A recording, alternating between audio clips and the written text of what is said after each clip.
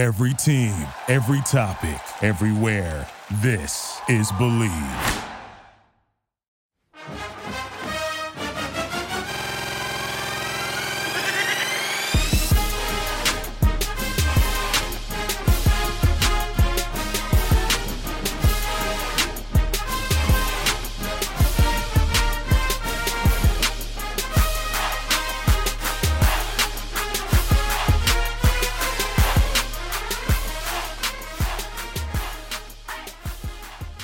We're back, baby. It's the charity shop at your free throws because they're free. And the Horns Up Talkin Texas podcast. Fisher, DJ, Nikki, Snacks, Kreider. We're combining it all into one today. And normally we wouldn't talk anything but our Texas Longhorns, but we do have a Game 7 tonight. Houston versus Texas. It is the Texas Bowl to see who goes to the World Series in the American League. The Texas Rangers go into the Houston Astros home. They beat them 9-2. Adolis Garcia. Boo Birds are out. It does not matter. He hits the game. It's the game sealing Sia pack your bag slam that he hit last night and emphatically did so. He's been killing it this playoffs. And we have a Game 7. We have Christian Javier, who had a very up and down season for the Houston Astros, but he's coming in, and like he was last playoffs, he's been pretty phenomenal in the playoffs thus far. And you have Max Scherzer, who's got the name recognition, but he was bad in his first start back, and he's been injured, and that was his only game in the playoffs.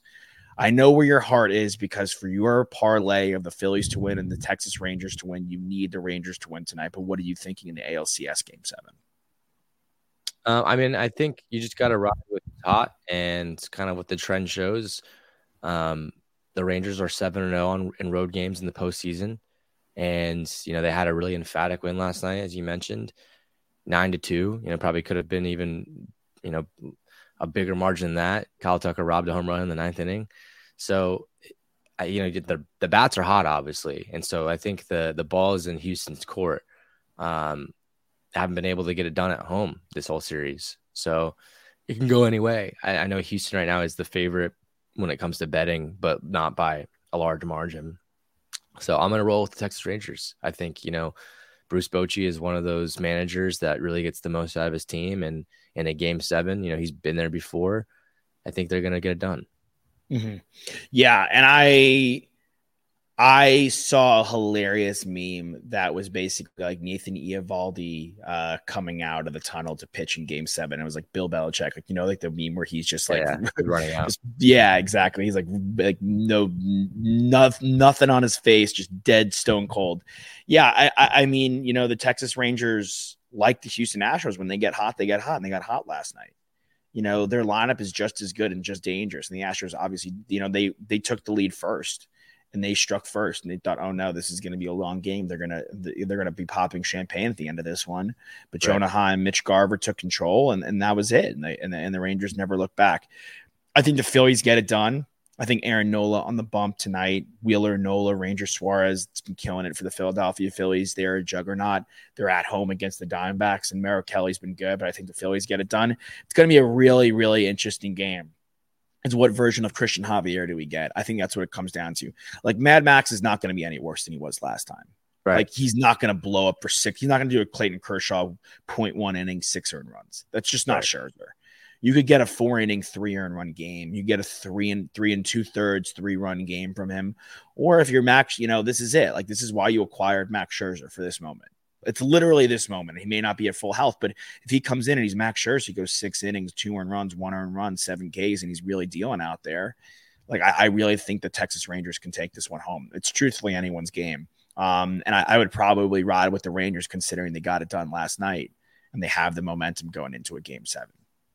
Yeah, I agree. I mean, watching Bryce Harper stone cold stare down Kevin Durant and Devin Booker after he hits a big home run, watching them, sitting front row is an awesome moment. And, I've been harping on this, no pun intended, about the playoffs all postseason, that ESPN wrote an article ranking him the 40th best player in the postseason. And it's so funny because he is making them eat their words, and he's been nothing short of electric. So I do think the Phillies get it done too. Didn't expect this series really to go past 6 games. let alone 5 games. I thought this was going to be like a 4-1, maybe even like just a clean sweep by the Phillies. But the Diamondbacks definitely showed a lot of fight. But, at the end of the day, I'm going to ride what my heart says, and I put down the exact bet for the Phillies and the Rangers to meet in the World Series, and they're both 1 win away. So I got to ride the wave. Got to ride the wave. You got to ride. Are you going to hedge it or not? You're just going full out. I mean, how could you hedge it? Because if one of them makes and the other one doesn't, you still lose the bet. You still lose the bet. I mean, I guess the only palpable hedge would be just picking all three of the matchups. I mean, I guess the palpable hedge would be Houston and Philly. Yeah, that would probably be you parlay Houston and Philly tonight, or you parlay. But Arizona. I would also lose if Arizona actually made it. So yeah, I think there's no hedging. Yeah, no hedging. There's no real hedging. All right. Well, speaking of hedging, if you bet on the Longhorns to win it all, there's some serious hurdles to overcome and some serious hedging that you can't do because it's a long-term bet. Our Texas Longhorns head to Houston. We were up 21-0 on the Cougars, and yet we barely escaped this one. They score 21 unanswered to answer back, and we lose our starting quarterback, Quinn Ewers, 2 to 4 weeks. He'll be out. We'll be riding Malik Murphy or the prince that was promised in Arch Manning. What's your biggest takeaway? Maybe a positive that you saw, and then we'll get into a negative a pop. I mean, the offense, that's a positive for me that they started out really hot. It's the most points I think we scored in the first quarter all season long, and it looks really good, but they slowed down. It's basically the opposite of what we had all season long, and the offense is going to look a little different next week without Quinn Ewers, but I like that you're getting A.D. Mitchell and Xavier Worthy both in the mix early. A.D. Mitchell only had that one catch for a touchdown, but at the end of the day, you're spreading the ball out and you're getting the ball to your playmakers early and exposing the defense. I was a little concerned with our defense, throughout the game, just being able to create pressure. I kind of just feel like our D-line, is getting to the quarterback. But I think a lot of the times, especially with athletic quarterbacks, they're overcommitting and they're not able to wrap up and make the tackle, right? Mm-hmm. Like they overcommit and get juked out, or the guy slips away. And we saw that against Oklahoma with Dylan Gabriel. We saw that this last week with Houston's quarterback. We even saw that a little bit in Alabama. With Milroe. So I think we just our guys need to stay at home. That's a big thing to teach there, and not over commit, when it comes to playing these super athletic quarterbacks. But look, a win's a win. A 7-point win too at that. Wasn't as close as the game kind of led on throughout the whole game as you watched it. But win's a win. 5 more left. Hopefully we get it done. And I think coming home is much needed at BYU, a home crowd to give the team some momentum and some juice, and then another home game against Kansas State. Yeah, 3 sacks is solid, but we could have had more. I think Jalen Ford had a really nice game despite struggling heavily against Oklahoma. He bounced back off a bye week really nicely, so I was pleasantly surprised to see him. Xavier Worthy, you mentioned him and Quinn's connection. I know where it's going to look, the offense, like you said, it's going to look very different next week. But having Xavier Worthy, quietly every game, 90 yards, 90 yards, 90 yards.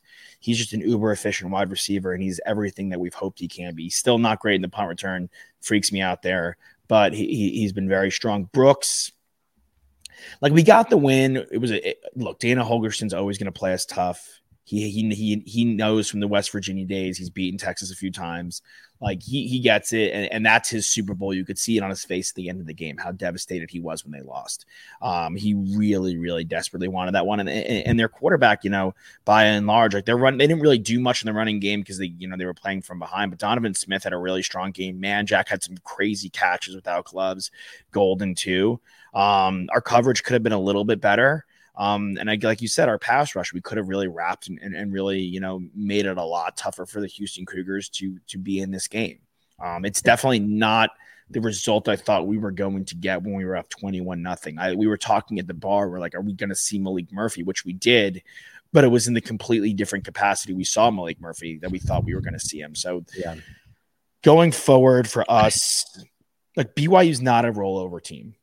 Like Keaton Slovis, as I know he's been hopping around, not maybe to the tune of JT Daniels, but they're 5-2. He's a very experienced quarterback, and the games they lost at Kansas by 11 and they got smacked by TCU, but they went and they beat Texas Tech last week. They've beaten Cincinnati. They went into Arkansas, and I know they're having a down year, but still not an easy place to play. And they beat the Arkansas Razorbacks. So this BYU team is no joke, and we're vulnerable. This is the ultimate game for the defense to step up and be a top-tier defense like we've imagined it to be. This is the game that I've been circling all season long to watch out for because, as history shows, BYU has given us problems, back in the day with Taysom Hill. So I really hope that this is the game that they take care of business, and just don't leave any doubt that this is the team that truly belongs to be in the college football playoff. I mean, coming off of a close win against Houston, you still move up one in the rankings. Like that's great. I mean, we're number 7 now, but I'm super excited to see Malik. I mean, that's why you go out and get guys like this. Winning programs have stables of arms. Alabama, Ohio State, Georgia. I mean, like these teams just have guys that they can turn out. If one guy goes down, next guy comes up. We saw it with Tua Tagovailoa. We saw it in Ohio State when Carl Jones had to win the national championship for them. Like, if you want to be a winning program, you need to have multiple guys that are ready to compete right away, that can get it done, that can win ball games for you. And so the fact that we have this deep quarterback room with Malik, and if Malik goes down, we got Arch Manning. I mean, I wouldn't like to see Arch Manning get rushed into the program. I mean, he is a redshirt freshman right now, but at the end of the day, like having those guys, having that safety blanket is why you recruit these 5-star guys. People always wonder, it's like, why we have so many, guys that sitting on the bench. And at the end of the day, this is why. I mean, Quinn has been injured multiple times in his career now. And so we don't know how much longer he's going to be out for, but everything that we saw and indicated in spring, Malik had an amazing spring. Quan said he saw it firsthand. All the writers have been talking about it. Players are behind it. I mean, there's a reason why this guy was a 5-star coming out of high school, and he's an athletic specimen, of course, but I'm excited to see what he can do, because this is a guy that we were talking about potentially being our starting quarterback for next season. So, I mean, no better time to get your reps in, than a pretty manageable Big 12 stretch to end the season and, get into the conference championship and then eventually the college football playoff. Yeah, I can't say it better myself, honestly. Like, how many times in that Sunday night football game do they show the graphics of Tua and Jalen Hurts being teammates? Jalen comes out, Tua in. Tua goes down, Jalen back in. Tua goes down the next year, like you said, Mac Jones in. And then obviously the Ohio State example was phenomenal. Like, that's why you recruit. That's why you have deep classes. Like, look what Georgia's able to do. Like, Georgia hasn't missed a beat. And got into a bar argument, like what happens if Texas wins out, Washington wins out, Florida State wins out, one of Michigan, Ohio State wins out, and Georgia loses to Alabama in the SEC championship.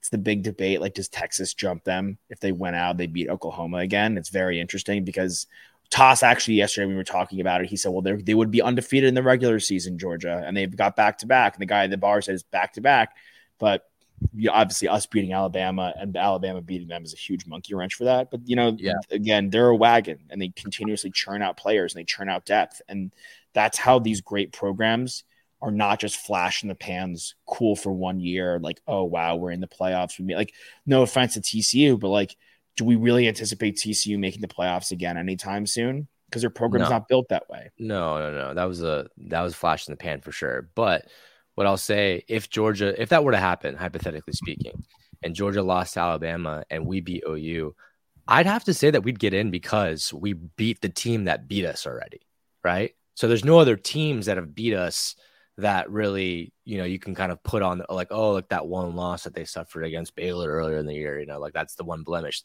The one blemish of the season is a team that we got redemption on. So I think that was my argument. That's why we avenged our loss.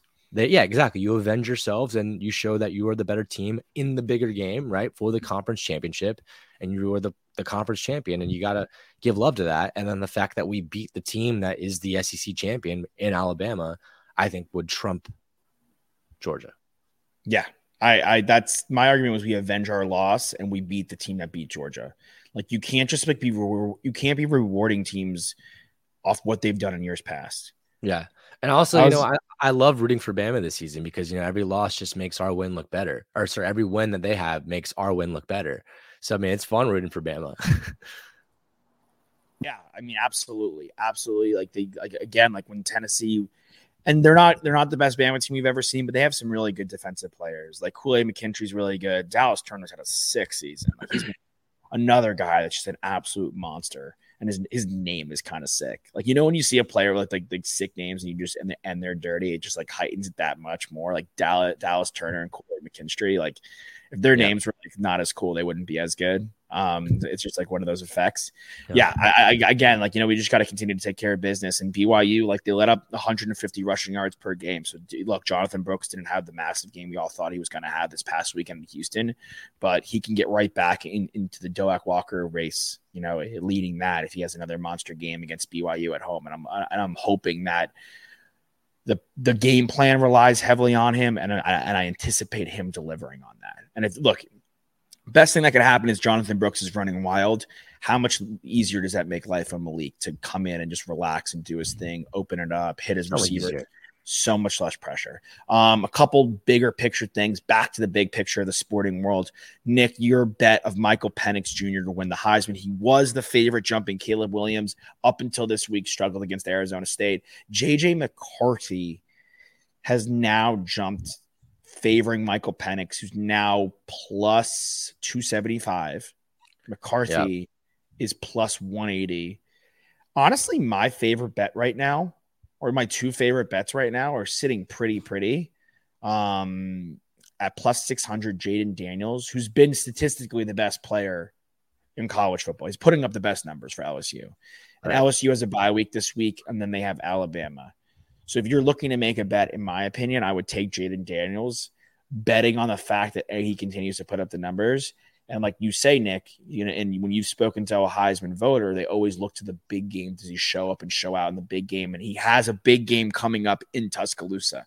So you're betting on Jaden Daniels coming into Tuscaloosa and throwing up crazy numbers, which if he does, that I think could thrust him. Like, because JJ McCarthy, it's not like JJ McCarthy's passing numbers are that great, and it's not like his running numbers are that great. Well, yeah, what I was about to say is that they really haven't played anyone that good all season long. Either, exactly. All their tough games are, towards the end of the season. I mean, you got Penn State and you got Ohio State. I think Washington, I mean, they've played Oregon. That was a great game. That was the first true test for Washington. But then they have, in a couple of weeks, USC, Utah, and Oregon State back to back. So that'll be a true test. I still think that Penix is going to end up running away with it at some point. This was just a fluke of a game, in my opinion, against Arizona State. But with Michigan, Penn State's defense is no joke. Ohio State's defense is no joke. They really haven't played, any team that has given them a true test. I mean, they've literally not let up more than 10 points to any opponent all season long. Minnesota scored 10 on them, and that's the most that Michigan is allowed. So we'll really just have to see when there's adversity thrown at Michigan, how JJ McCarthy plays. Mm-hmm. Yeah, I definitely think I'm with you 100%. I would still think Penix to me is probably like a safe bet, along with my guy Jaden Daniels. But I know Bo Nix lost to Penix, but it really wasn't his fault. It was Dan Lanning's fault, and he goes to Utah, and then they still have the USC Trojans. So he has a few big games late in the season. And if Washington could fall and they don't head to the Pac-12 championship, and it's the Oregon Ducks that represent, and are fighting for, a Pac-12 championship and a playoff spot, I think Bo Nix at plus 1,200 is a pretty sneaky bet. And lastly for the college football talk today, this is something that really frustrated me. Emmanuel Acho, yes, great Texas Longhorn, proud of everything that he does on broadcasts and, and in sports media. It really is disheartening to see a former player come out and be like, Caleb Williams should sit the rest of the season after losing the 2 games. Yes, he's lost back-to-back games. Yes, they're probably not going into the playoffs. And yes, his Heisman odds and chances, even though he's still putting up crazy numbers this season by and large, are in trouble. but they could still compete for a Pac-12 championship. They still have a lot of games left to play. They have to play Washington. They have to play Oregon. They have to play their foe in UCLA, and they could play spoiler to those teams too. I just think it's such a bad mentality and sends such a bad message to the young athletes of the generation. Okay, if things aren't going your way, just take the bag and quit. I agree with that. And let's just say he tore his ACL. Would he still be the number one overall pick in the draft? Yeah. Exactly. Was he the best player in college football this year? No. Is he? Okay. No. But I think when you talk about value, right, and what people see in him and his talent, he might end up being the best NFL player, and that's in college right now. I mean, it's hard to say. Obviously guys bust all the time, but people have come back from injuries so much quicker and so much stronger, in recent years. We see it all the time. And so not saying that he's going to get injured. Obviously, we'd never hope injury on anyone at all. But if he does get injured, I just don't think it really hurts his stock that much. No, and they're still fighting for something, though. For real. And there's still guys on the team that are seniors. Like a lot of these guys, this is their last football game they'll ever play. What kind of message does it send to your teammates? And yes, you still be a top 3-5 pick, first overall pick even. But what kind of messages does it send to the NFL and NFL fan bases, NFL management that you just quit on your team like that? It's kind of blasphemous. It's really terrible and really shaky advice to the youth athletes. I don't think he's going to sit out. I like sitting out a bowl game is one thing, a meaningless bowl game, but like you're still in it for the conference championship. I agree with you. Your teammates, rely on you. Those are guys that you share a locker room with, share meals with, are with literally 24/7 almost. I'm sure he rooms with some of these guys. Like it's a bad message that you're sending to future teammates, future coaches, organizations, that you're just not fully bought in on the program. It's more about you than anything. So I agree there. And you cover UFC, so you see it. And I don't really think it's going to happen. I think that's just like a comment. He loves his teams. He loves his teammates. And you know what? These other guys like Taj Washington, who's an upperclassman going to go to the draft, like his stock matters. Like Caleb Williams playing affects other people's draft stock. It's also development too. Like getting these games in is valuable. Like you're playing against top tier guys that are going to end up getting drafted as well. So it's like, why would you take off those reps? It's like the same thing as just like, oh, I'm not going to practice right now. Like you need to get all the reps in that you can before, when you make your debut in the NFL, because odds are if you're going to be the number one overall pick, you're probably going to be starting. Unless you get drafted by a team that like already has a quarterback, that you can sit behind, which like I don't really see that happening.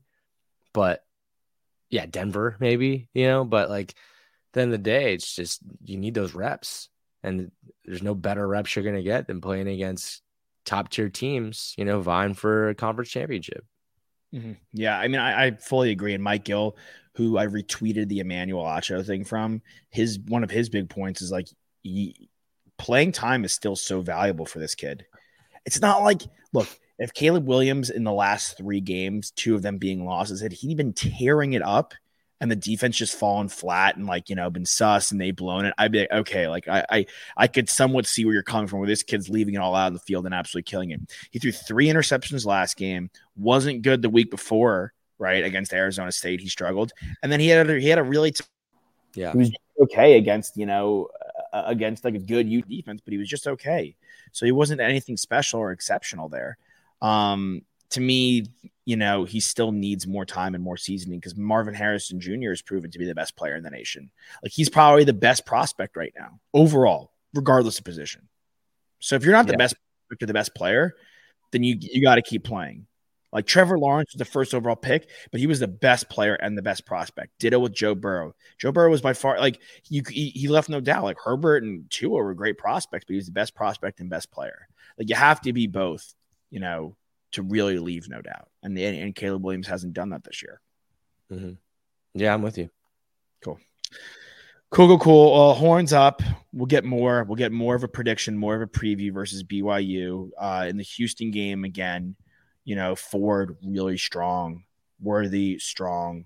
I'll quickly throw out some offensive linemen. how they played because we don't really get to see statistical stuff, but it's always fun and always nice to see how they did on PFF. Running the ball, Banks, Connor, Majors, Campbell, all 80 grades, dude. All 80. Oh, sorry, in pass block, all 80 grades. You love to see that. Run block, they had a bit of a tougher time. Banks and Jones were the highest graded guys, but they were both in the 60s. So I would have loved to see them have a bigger game. Brooks really strong. Red. I like our packages with Red. I would love to see him out a bit more. And Baxter, I thought, showed some nice flashes. Yeah, Sabia and Red, he's been great. I mean, I love the Wildcat package. I'd like to see more of that, honestly, not just only in, high leverage 4th and 1 situations. Like if we're down there in the goal line or, even if they're just like, we need to run some clock. Like I like the idea of having him out there, especially giving, at the time, Quinn Ewers some time off, but yeah, I mean, if you have an effective run game in college football, I mean, since there's always a running clock, like you can just dominate a game. So the more ways that you can show that you can run the ball, not just with your running backs, but in different packages and in different formations, the more dangerous you are as a team, because teams have a hard time game planning that. Yeah, and the last couple of things I'll say is we have to be better on 3rd down. 3 of 12 is unacceptable. Unacceptable, especially against a susceptible Houston team. And the penalties is ridiculous. You mean to tell me they had 1 penalty, and that penalty came with like how much time left in the game? 4th quarter. Not a single, no holding penalties at all. Not a single holding penalty barely called on us all year on either side of the ball. It's ridiculous. Could be that Big 12 send-off that we were looking for from these referees. It's absurd. It's absurd. But yeah, good win. Way to come out there unscathed. And I think, going forward, like we just have to see what we have with Malik. We'll have a really better assessment and a better preview coming up for the BYU game, which you've had circled on your calendar. All right. We'll see you guys next time. One thing I will just say to close this out, in terms of the one thing I will say to close this out in terms of the Big 12, the send-off, the referees, the commissioner, don't cry because it's over. Smile because it happened. Yeah, I agree. And they are crying right now. They're crying a lot. They are crybaby city right now. All right, well, let's go get a win at BYU. Good win against Houston, even though it wasn't pretty at times. You closed when you were supposed to close, which is what we love about this team. You don't let them back in, which easily could have happened. And it was a better showing than OU had at home against UCF. So that's also always nice to see. Fisher, DJ, Nikki, Snacks, Crider. We'll have Quan and Alex Tossman, the Rocketsopolis next time on the show. Get your horns up. Hit your free throws. We love you.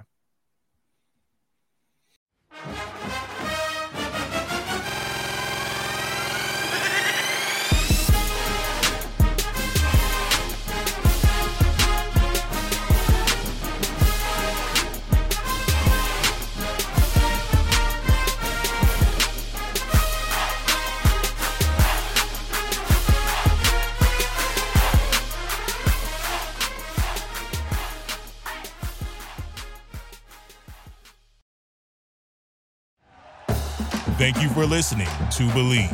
You can show support to your host by subscribing to the show and giving us a 5-star rating on your preferred platform. Check us out at Believe.com and search for BLEAV on YouTube.